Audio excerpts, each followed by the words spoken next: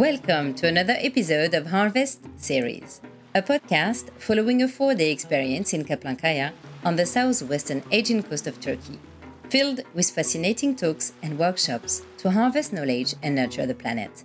An event produced by Athena Advisors and Capital Partners.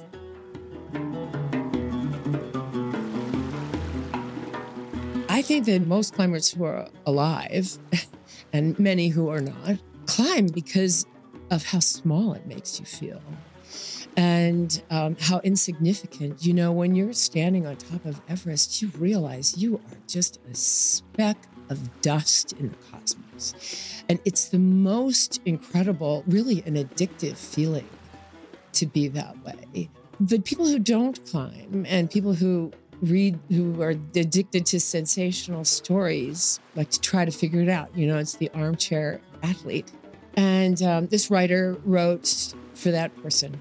And there's a lot of them in the world. And he wrote a best-selling book. Still, the question was, who is to blame for this? And he blamed me. I am Rose, a French journalist based in Barcelona. And this episode is an interview made in Kaplankaya with Sandy Hill, a sportswoman and intrepid traveler who has visited more than 135 countries, climbed the 7 summits, and reached the top of Mount Everest within 3 attempts. She's been climbing since she was 9 years old. In this episode, she will come back on what happened 27 years ago. At the top of Mount Everest, a deadly storm started to hit. Although Sandy's team survived, many people perished that day. And a book pointed to a woman, Sandy. She went through depression and will share her story for the first time in a podcast. How she almost died physically and then socially. Sandy is not sharing this to be in the spotlight again. As you will understand, she and her family suffered enough from this. But she hopes her testimony will help people. When the sun rose while we were all on ascent into a clear sky, and it was just a bluebird day. And even until very close to the summit, it was quite clear. But the last hour, we could feel a wind coming up. But of course, we weren't really looking down the hill. We were looking up the hill. But when we were on the summit and turned around and looked down, you could see that what the storm was doing was welling up from below. So as clear as it was looking up, it was what was below us that was going to present the danger. So we didn't spend very long on the summit. It was 15 minutes. I think we have one team photograph, and it's like a haphazard clump of humans, and that was it. And we all started our descent. The descent usually takes 4.5 hours. That's a normal pace to travel 2 kilometers down the hill. But 3 hours into the descent, it was very quick. It was total whiteout. By total whiteout, I mean, it was like swimming in a glass of milk whiteout. You maybe see from me to you, but not much farther than that. It was really a total whiteout. And then as the sun set, so this was around 6 o'clock at night now, as the sun set, the wind picked up to 100 kilometers an hour eventually, making it practically impossible to walk. So before the whiteout, we actually had the tents in sight. It was the tents that were our destination for that night, the tents where there was water, there was food, there were warm sleeping bags, and there was more oxygen. So we had stashed them there at midnight the night before. So now we're working on close to 18 hours, let's say, without any resupply of food or fuel or anything. And our oxygen was depleting, if not already depleted. So, because you only take so much oxygen as you need. So we were together as a group. We were walking together as a group, and we lost sight of the tents because no one could see any farther. No. We thought we had the right direction, and we walked in that direction. and we didn't bump into the tents. So we did what's logical, which is to walk in concentric circles. Whether we were actually walking in a perfect contemplative concentric circle line, one will never know. We stumbled around arm in arm in this 100 kilometer an hour wind, but knowing full well that it was possible to fall off the edge. The area that our tents we're on is called the South Col, and it's actually an area between Mount Everest and Lhotse, its companion mountain. And there's a little sort of the crotch between those two peaks is where we had our tents pitched. It's the area of like a couple of football fields max. Okay. And having climbed up the other direction with a 10,000 foot drop down only 2 years before, I knew how steep that was. You're falling 10,000 feet into Tibet, and it really does fall off like walking off of a skyscraper. So we all were aware of this. So it didn't make sense to just keep walking and walking and walking. We weren't finding the tents, and anyway, walking became increasingly difficult. So we decided to huddle for the night, to just lay in a dog pile, and through squirming around and like taking care of each other, we would get ourselves through the night. So we did that until we hoped that there would be a break in the storm. And there actually was. Around 4:00 in the morning, there was a break in the storm, and a few of our members were able to run to the tents, which I would later learn was only 50 meters away. Okay, ironic, yeah. But I was not with that group. I was with two other members of our group, but those people were able to direct somebody to help you. To help us. So Anatoly Bukriv, who is now passed, he died in a climbing accident on Annapurna a couple of years later, but just an incredible, like one of the great climbers of all time and my lifetime hero, came out into the night to find us. And he did, and he brought us back to the safety of the tents. And it's amazing. Like as soon as you get a little warm beverage and some warm sleeping bag and a little oxygen, how quickly you're restored. So for me and my team, we all survived the night, but it did become the deadliest night on Mount Everest. 8 people lost their lives in the storm, including people that were very close nearby us in the huddle. They weren't on our team. One woman was just 2.5 meters away from us, and she'd been abandoned by her teammates, and she perished alone. Another man did walk off the edge, so our fears were not unwarranted. And actually, the leader of our expedition, who was not climbing with us that day, but he was technically the leader of the expedition, he was doing something he was taking pictures on his own. He also lost his life. He was stranded above the storm and couldn't make it down. So I never know how to define these things, near-death experience. I mean, I've always thought like either you died or you didn't die, maybe just driving your car these days is a near-death experience. Yeah. One never knows, but that is actually a valid way I've come to understand. Life is a near-death experience. And so over the 27 years it's been since then, it's given me a lot of time to contemplate the thin line between life and death, and to embrace the possibility of death. And as a result of it, my life has become much richer.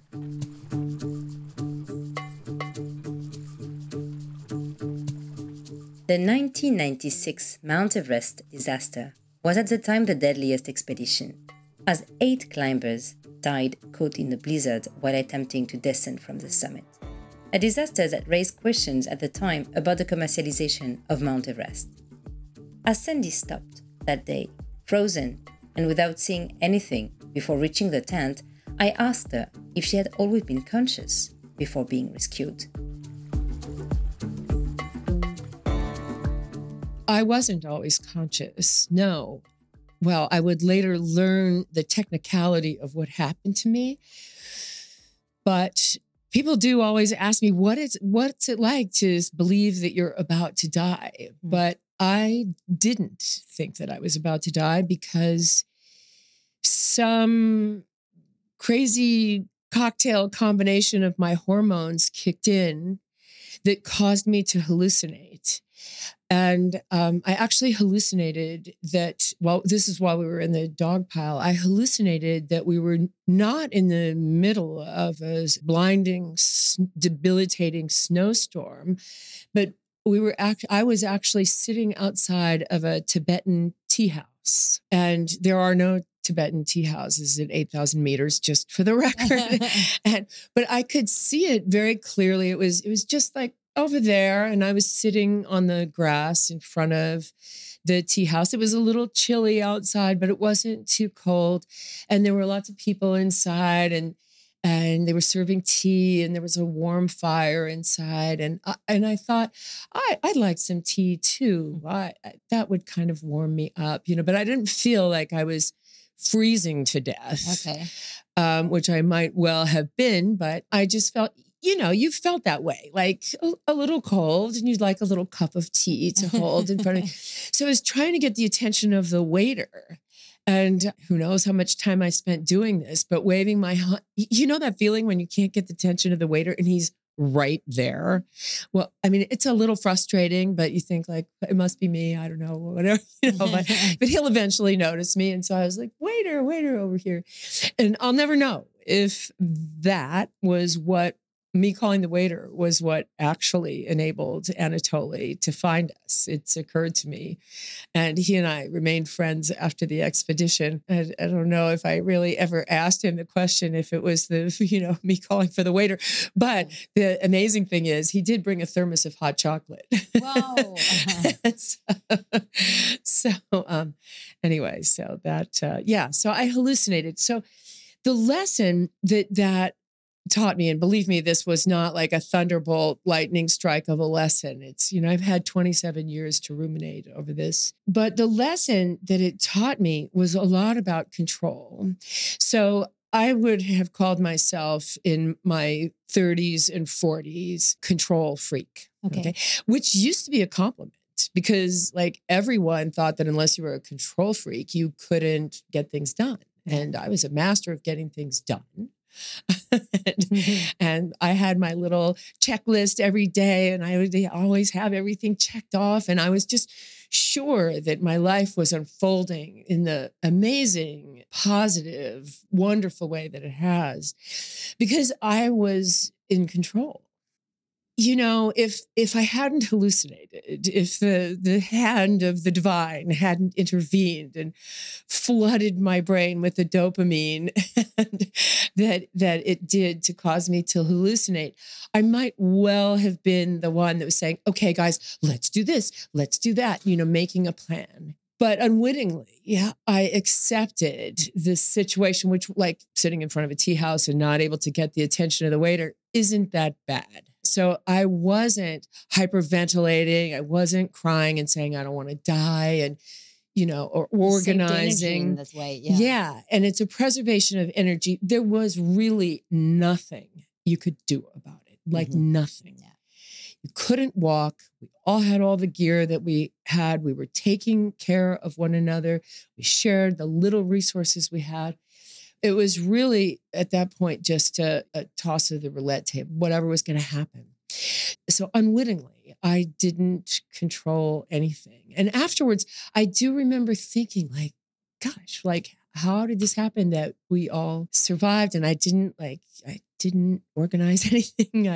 Just like it happened this way. And I wondered if that wasn't the reason. And I think there are other reasons too, like the fact that we were an incredible team together, and the circumstances weren't a steady downhill trajectory, like getting worse and worse and worse. Some people felt buoyant while other people didn't. And then the buoyant ones started to tank, and the ones that had been down started to lift. So it was like this. So that was a great factor, that we all stayed together. So you experienced an almost physical death, but you also mentioned a social death. Yes. So there was a writer that was on the mountain that night, and he was on the other expedition, and I didn't know him. really at all. I knew of his reputation. I admired his writing, actually. When we came down from the South Col, we were met by a storm of a whole different sort. There were reporters that had flown in from Kathmandu by helicopter, swarming all over base camp. So it was quickly the story of the minute. And later, every newspaper in the world would carry a story about it. The New York Times was above the fold. It had a couple of, that's when newspapers used to be published actually on paper, and it folded. And so it was a sensational story. And the writer that was on the other team was called to write a sensational story about it, in which, like everyone who wasn't there, felt a need to answer the question, who is to blame for this? Now, climbers know that one of the reasons that we go to these big places is because you're in awe of the mystery of the place, and there's no blame. Nature is what nature is, and it's bigger than us. You're not standing on top of the world, thumping, on top of the mountain, thumping your chest and saying, like, I've conquered this mountain. That's what people who don't climb think about climbers. But I think that most climbers who are alive, and many who are not, climb because of how small it makes you feel, and how insignificant. When you're standing on top of Everest, you realize you are just a speck of dust in the cosmos. And it's the most incredible, really an addictive feeling to be that way. But people who don't climb, and people who are addicted to sensational stories, like to try to figure it out. It's the armchair athlete. And this writer wrote for that person. And there's a lot of them in the world. And he wrote a best-selling book. And still the question was, who is to blame for this? And he blamed me. It was a scathing depiction that he made of me. I believe that he was motivated by selling books and, a capitalist impulse, if you will, turning this tragedy into his personal bounty, I guess, which was something I couldn't do. I also am a writer, and I had a book contract, and I had magazine contracts and other obligations after that, but I felt like I couldn't write about it. I couldn't speak about it. First of all, I was deeply grieved, and I was in such awe of what had happened that no words came to me, but it also seemed like capitalizing like blood money. So that was antithetical to me. That's not how I don't roll that way. My stories are mostly, I hope, uplifting, even when there's not a summit involved. There's a lesson to be learned that is uplifting at the end of everything. So writing about the tragedy and capitalizing on the sensationalism wasn't for me. Anyway, he blamed me, and he painted a portrait of me that was not true, not accurate. He is still a very skilled writer, but he said absurd things, like implied that I had brought a hairdresser to base camp, and that I had a cappuccino maker at base camp. And in subsequent movie depictions of the tragedy, there's an actress portraying me, and she's rudely directing her Sherpa to hump up this like 5-seater, cappuccino machine like you see in an Italian coffee bar. Which was far from truth? Well, in fact, I did bring a coffee pot, and it was the kind that you probably use, or almost anybody uses on a camping trip, which is those little aluminum mocha machines, that percolate from the bottom up. And they make stronger coffee than, you can make it over a fire. And it's like that. Not the only one to do that. And so he must have derived this, back in the 90s, coffee, fancy coffee was like a new thing. Starbucks was relatively new. Okay. So fancy coffee, if you call Starbucks fancy coffee, but that was the fanciest coffee. So it was a thing. And coffee's always a thing with climbers. Like there's a couple of, one of my best climbing friends, his nickname is Java because he's got to have coffee before he's going anywhere. It doesn't matter what time of day or night he has to get out. He has his coffee. So anyway, me being me, tried to elevate our coffee experience. So this is my recipe for cappuccino at base camp. You take a mason jar, your lidded coffee thermos or anything, and you put the coffee in, and then you take powdered milk from India, because it's the Indian powdered milk is a high fat powdered milk. So it tastes actually like milk. It's got like a mouthfeel. And after you've combined the two, then you shake it really hard. And so it's got foam, and then you pour it into another cup and you say in a very elevated tone to somebody, "Good morning, would you like your cappuccino?" Okay. So it looks like that. Okay. That's my recipe for cappuccino. And that was my cappuccino machine. Okay. It's this. Okay. Yeah. It's not the... No. Okay. But rather than finding out the truth of it, it made a better, because he didn't interview me, so it made a better story to talk about my cappuccino machine instead of finding out what really happened. But today you want to be clear that you don't carry the responsibility of the other teams. No. Like the press said. No, I don't. He even went so far out on a limb as to suggest that the storm was brought on by the wrath of the mountain gods, who were vengeful over my love life. I mean, that just requires so many moving parts to wrap your head around. So he placed the blame on my shoulders for the storm, for excess at base camp. And there were many other examples.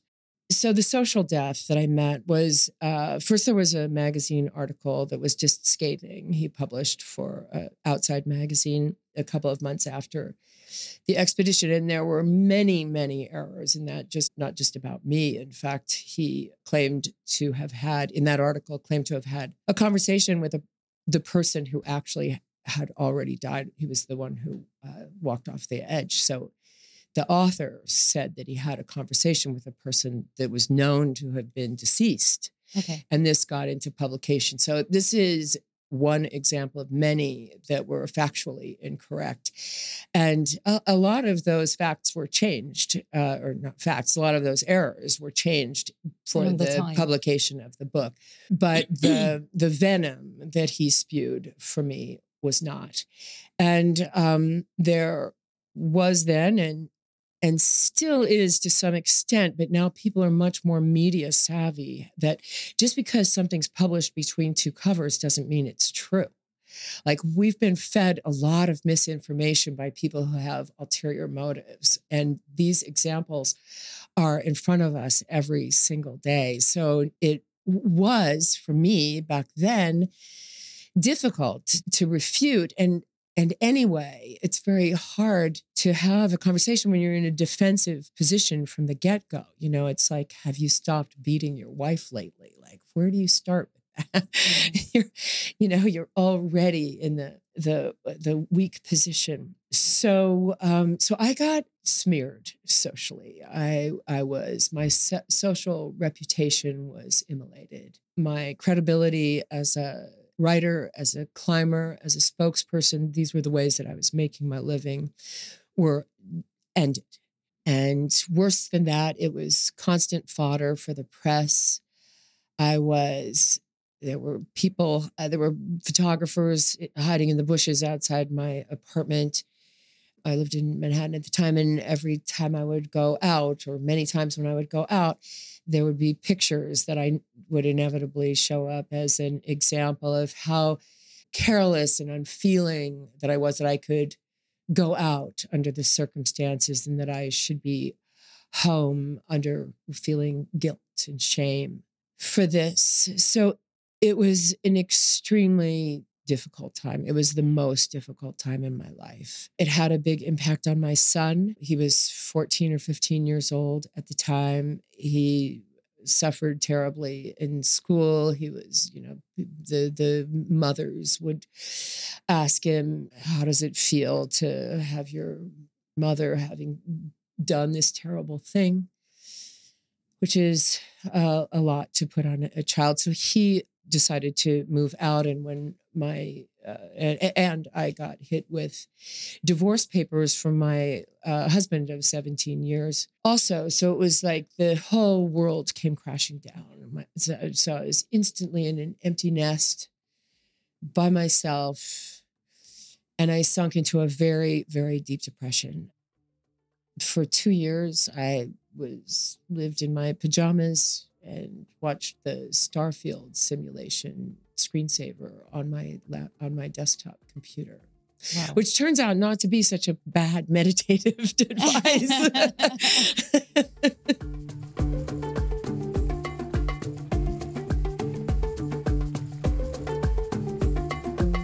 Sandy's story, which she shared publicly for the first time during the Harvest event in Kaplankaya, deeply moved the attendees.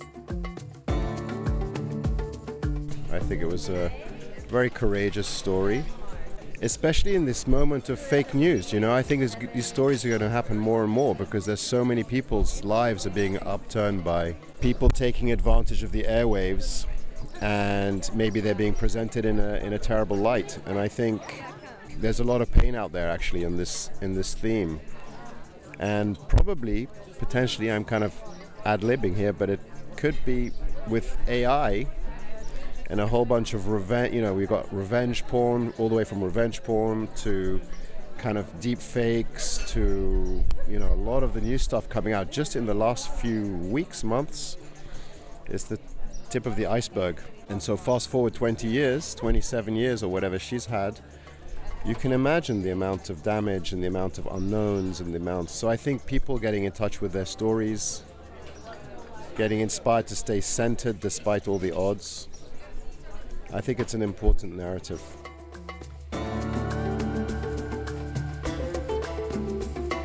Today, Sandy has a life and a death project. Her life project is a regenerative farm where she planted 650 pomegranate trees, almonds, olives, and a small vineyard.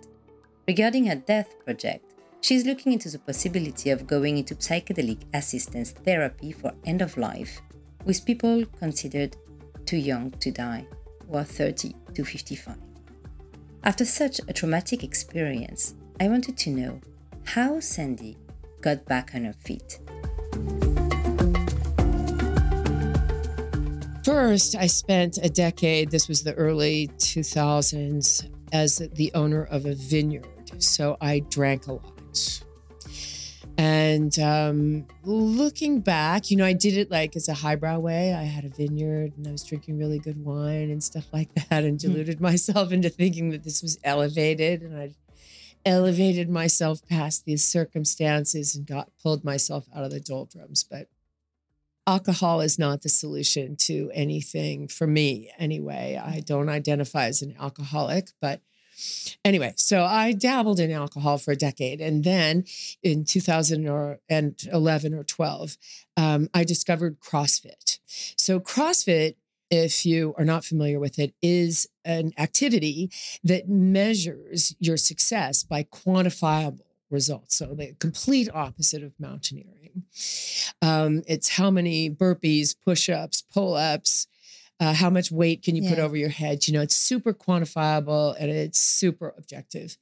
So I was like, great, here's a sport that I can do. I'm predisposed to doing it. A lot of it is endurance. Some of it is skill. So CrossFit pulled me out of it. And I trained hard. And once I found out that there was a competition, I had never competed before. I don't consider myself a very good competitor because I had never done anything competitive. So CrossFit pulled me out of it initially. But then in 2013, was introduced for the first time in my life to psychedelics. Ayahuasca was my gateway drug. Ayahuasca to help a friend who was a Marine that was suffering from PTSD and had heard that ayahuasca was helping people and he needed somebody to hold his hand. So I went to the ayahuasca ceremony with him. And I actually have a kind of funny story about my first ayahuasca experience because I was just there to, I didn't really think that I had any issues. because I had overcome them with CrossFit. And I, was back on my feet and feeling very strong physically. And I was just there to hold his hand. So the first ayahuasca circle that we attended together was one that asked everyone to share around the circle what their greatest fears were. And so people would answer around the circle, they would raise their hand and, my mother, heartbreak, men. The Marine said the ghosts of people that I saw die. And when it came my turn to answer my biggest fears, I raised my hand and said, Olympic weightlifting, because it was the thing I was afraid of doing in CrossFit. Super evolved, right? Not hiding. I'd really made some progress. So we continued in this circle for about 10 months. And, I soon learned with ayahuasca that you can set your intentions with these things, but they do what they need to do for you. And so after 10, 12 circles together, I was right there front and center. Heartbreak, men, my mother, and the ghosts. So it's also worth noting that when I qualified for the CrossFit Games, Olympic weightlifting had actually been a fear of mine. I was deathly afraid of the Olympic barbell going over my head. And without being able to do that, I never could qualify for the CrossFit Games. Oh. But I did qualify for the CrossFit Games, and I actually held a record for Olympic weightlifting. Wow. So unwittingly, okay. ayahuasca took care of that too. It helped. And which advice would you give to someone experiencing a social death, like you mentioned? Yeah, what advice? Oof. Well, try the Starfield simulation for a little while. Because there is meditation in it. But like anything, like any practice, don't let it start to consume you. Yeah. So contemplation is important. Fortunately, now the naysayers, people understand like that there is an incentive, there's a motive. I mean, we've just seen it with big pharma and with, the military industrial complex. Like we all know that there's other capital forces at work, and these influence our, the stories that are told about things in general and about us. So I think the way to face adversity, and now more and more people are going to be trolled. I mean, that's basically what it amounts to. Is I was trolled back in the day before there was a word of trolling. It was 2 years before Monica Lewinsky, who may have been, the original troll. I'll give it to her. She had it a lot worse than I did. But now I think it's fortunately people are wiser to the possibilities of other people making things up to suit their own mythology, to make themselves, their own egos, their own masks feel vindicated and right.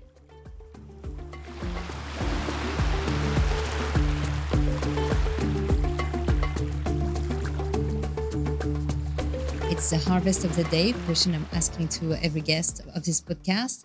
If there is one thing that gives you hope, what is it? Well, oh boy, hope's a difficult thing for me. I'm going to be perfectly candid with you, because hope in some iterations is like a fancy dress up for fear. Okay. Like, I hope I make $1 million. That's a manifestation of fear. Okay. It sounds optimistic, but it's not really. It's not good. That's a reflection of a shadow, a mask. So when hope is embodied, really embodied and lived into, where you feel, let's say it has to do with alignment of values. So if you want $1 million because having that is going to give you freedom, that's a value. Okay. So if you can embody what the value is, freedom. I hope I make $1 million. Great. Hope away. Thank you so much, Sandy, for being in this podcast of Harvest Series, for being here with us, and for sharing your story. Thank you so much. Thank you, Sandy.